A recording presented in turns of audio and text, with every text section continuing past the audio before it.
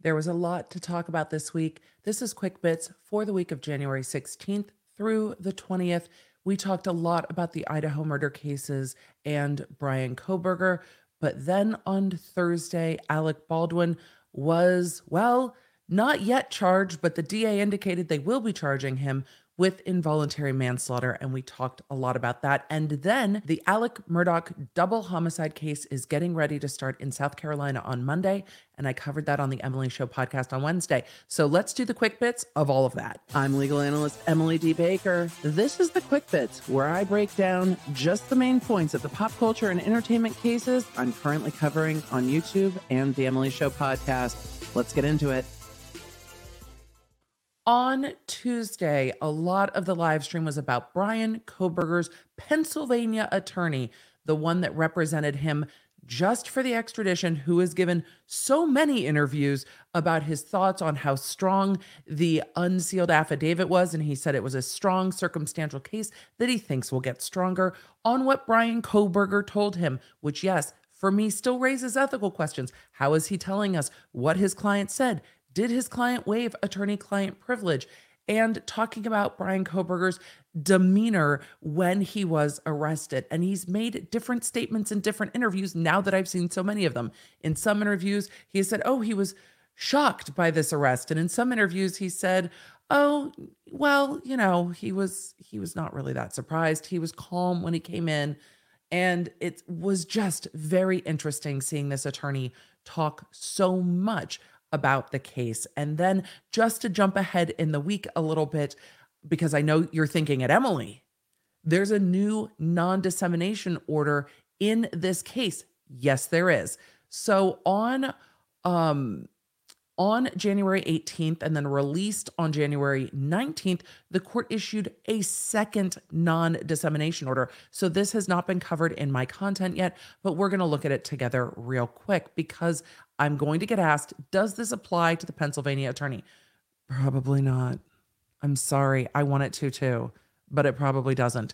This updated non-dissemination order from the court in Latah County adds the attorneys for interested parties in the case. That means attorneys for victims' families. That means attorneys for witnesses or surviving roommates. But this still probably doesn't reach to Pennsylvania to stop that attorney from speaking, even though I think there's an argument that that attorney might be an agent of the defense attorney. It's harder to get there. I'm just surprised that that attorney has given so many interviews. Everyone listed in this order is prohibited from making extrajudicial statements, written or oral, concerning the case, except without additional comment, a quotation, or reference to the public record.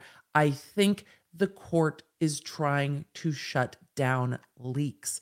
That is my opinion based on the reports that I've seen, and I've seen several reports that Bryan Kohberger was DMing people on Instagram, perhaps one of the victims, the content of those DMs, that they were repeated DMs. Well, that's information that might be had by law enforcement, could possibly be had by victim family members if they have gotten in to their deceased loved ones' Instagram accounts and had looked for those things. But those are things that are not in the public knowledge and are potentially leaks. And I think the court is trying to shut it down. And then, of course, later in the week, we have the search warrant unsealed. So the search warrant and the search warrant return for Bryan Kohberger's residence in Washington is unsealed. And we'll talk about that a little bit later. Not too much later, Emily. It's the quick bits.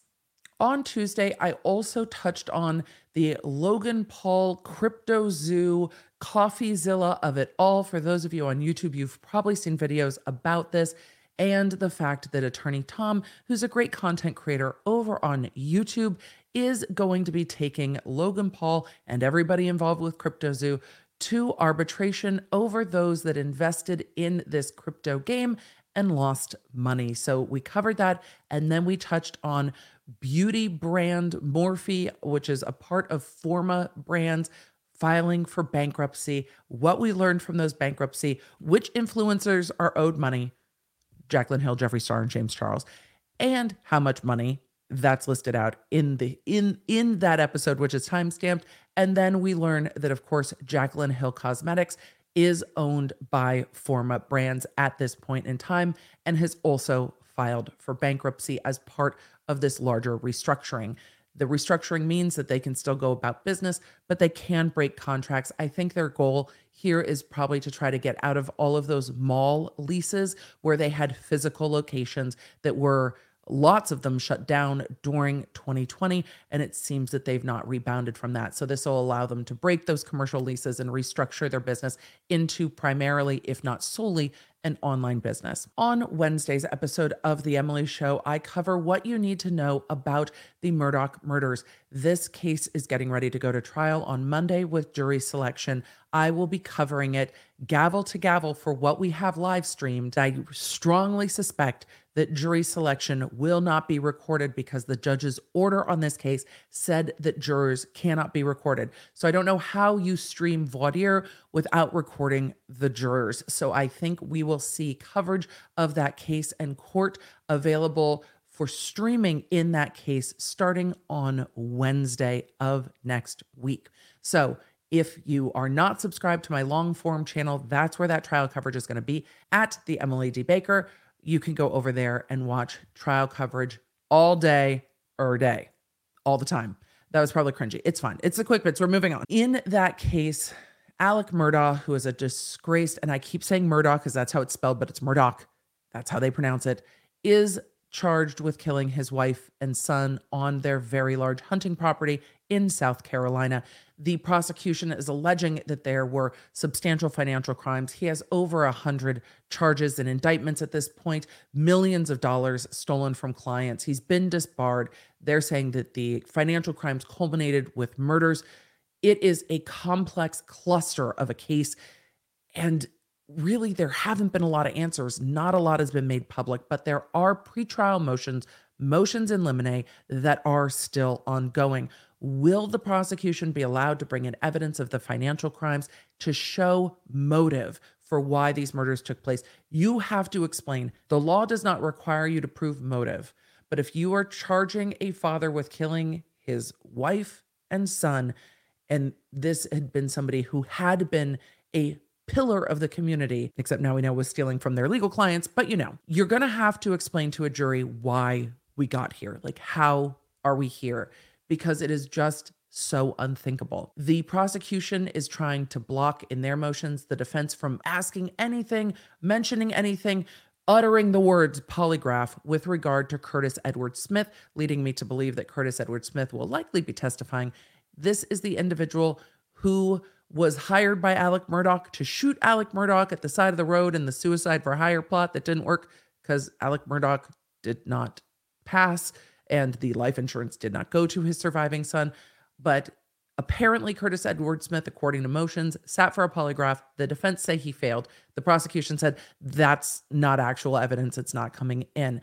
And then the defense just filed, and this was not in my coverage, a new motion to attempt to prohibit the prosecution from bringing in their blood spatter expert. You have two individuals shot with higher velocity weapons at close range. You're going to need to talk about blood spatter, and there probably is going to be quite a lot of testimony about that at the trial. So we will see what happens when trial kicks off Wednesday, roughly. On Thursday, the plan was to talk about the Bryan Kohberger search warrant that had been unsealed, but then the Santa Fe, New Mexico district attorney indicated that they will be bringing involuntary manslaughter charges against Alec Baldwin and armorer on the Rust movie set, Hannah Gutierrez-Reed. This is, of course, coming out of the 2021 shooting death of Helena Hutchins on the movie set Rust. Rust was scheduled to resume production after a settlement between Alec Baldwin and Helena Hutchins' widower, but these charges will be coming before the end of the month. Yes, the district attorney announced that charges were coming. Yes, they gave numerous interviews to numerous media outlets saying the charges are coming. No, Alec Baldwin, at the time of this recording, had not been charged yet. He will be charged with 2 counts of involuntary manslaughter, so will Hannah Gutierrez-Reed. Those are alternative theories. What that means is in New Mexico, the involuntary manslaughter statute, which means manslaughter where you're not intending to kill someone, that statute has 2 parts. One part, the unlawful part, and the other part, the lawful part. No, this is not unlawful law, Daryl Brooks. But the unlawful act part of involuntary manslaughter says that the manslaughter was committed in the commission of an unlawful act not amounting to the felony. And in an interview with CNN, the DA said that that act was the negligent use of a deadly weapon. The second part, or the second theory of that manslaughter charge, is the lawful part, which is committing a lawful act or in the commission of a lawful act, like filming a movie, which may produce death in an unlawful manner or without due caution or circumscription. The due caution or circumscription is a criminal negligence theory. That needs to be proved only on the second theory, the lawful act. For the unlawful act, you don't have to prove criminal negligence. Emily, what's criminal negligence? I'm so glad you asked. Criminal negligence is conduct that's reckless, wanton, or willful. So is, for Alec Baldwin, pointing a weapon at someone and pulling the trigger reckless? And yes, the district attorney in their interview said that they believe, based on all of the evidence, that Alec Baldwin did pull the trigger in the weapon. He has denied that in his public statements. But is pointing a weapon at someone and pulling a trigger going to be a reckless or wanton or willful act? With Hannah Gutierrez-Reed, is not adequately checking the bullets going to qualify as that act? And for this, the base charge, the underlying charge, whichever one they're convicted of, they can be convicted of both, but they can only be sentenced on one because these are alternate theories of the crime. And there might be a jury instruction in New Mexico that says they can only be convicted of one. The jury has to pick. It's either this one or that one. But if they are convicted, if this goes to trial, the base charge is punishable by 18 months in prison and up to a $5,000 fine.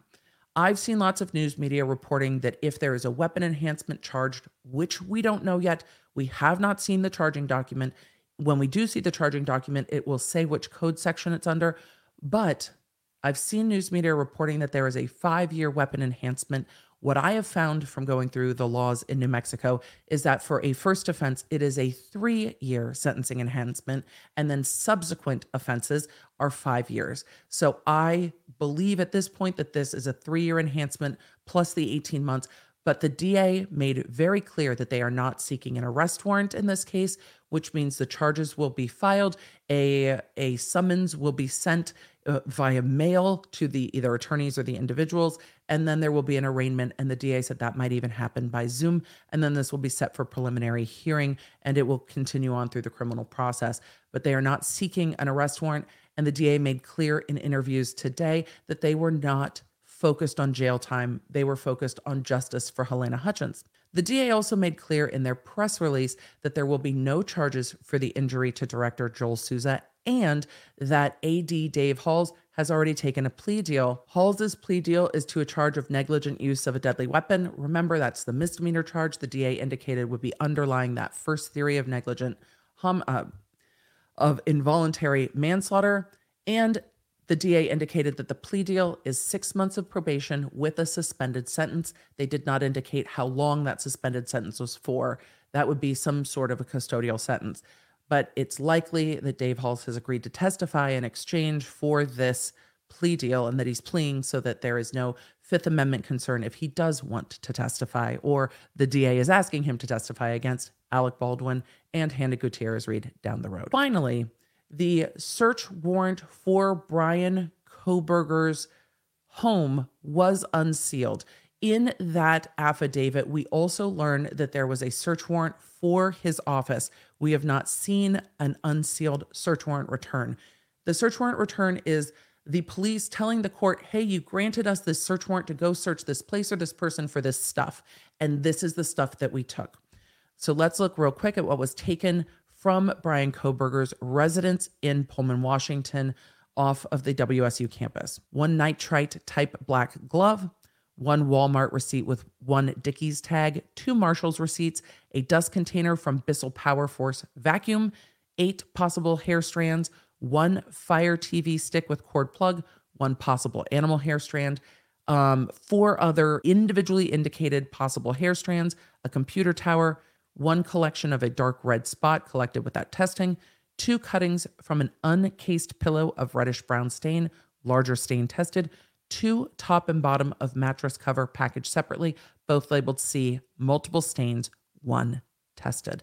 This search warrant was mostly for digital evidence and then for indicia of cleaning something up. And they wanted to see, searching the internet, what searches were for. Were searches for how to clean up? Were there searches about location of the home where these murders were committed, etc.? So that's what they were looking for. Those are the items that they took. And I imagine that we'll hear more about this at preliminary hearing. And those are the quick bits for this week. I hope you're enjoying these. Let me know if they're helpful down below. For deep dives into the stories that I covered here, you can find them on my YouTube channel at The Emily D. Baker and The Emily Show podcast. I stream every Tuesday and Thursday. The podcast goes live on Wednesdays. And if you want more Law Nerd community, come join us at lawnerdsunite.com.